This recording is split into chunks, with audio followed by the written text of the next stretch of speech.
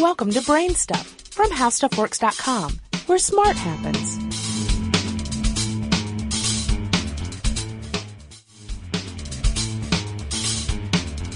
Hi, I'm Marshall Brain with today's question. How do honeybees make honey?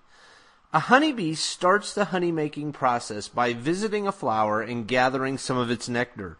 Many plants use nectar as a way of attracting insects like bees, wasps, and butterflies to stop at the flower. In the process of gathering the nectar, the insect transfers pollen grains from one flower to another and pollinates the flower. Most flower nectars are similar to sugar water, sucrose mixed with a lot of water. Nectars can contain other beneficial substances as well. To make honey, two things have to happen.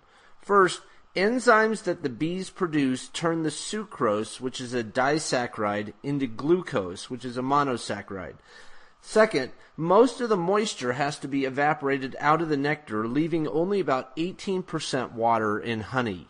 The enzyme is called invertase. It breaks sucrose, which is generally made of two glucose molecules, apart into their separate glucose molecules. Another enzyme that the bees produce is able to convert some of the glucose into gluconic acid and hydrogen peroxide, both of which act as preservatives. Bees evaporate the water out of the honey by putting small drops of it on the comb and fanning it with their wings. The effect is to make honey a very stable food. It naturally resists mold, fungi, and other bacteria, allowing it to last for years without refrigeration. For more on this and thousands of other topics, visit HowStuffWorks.com.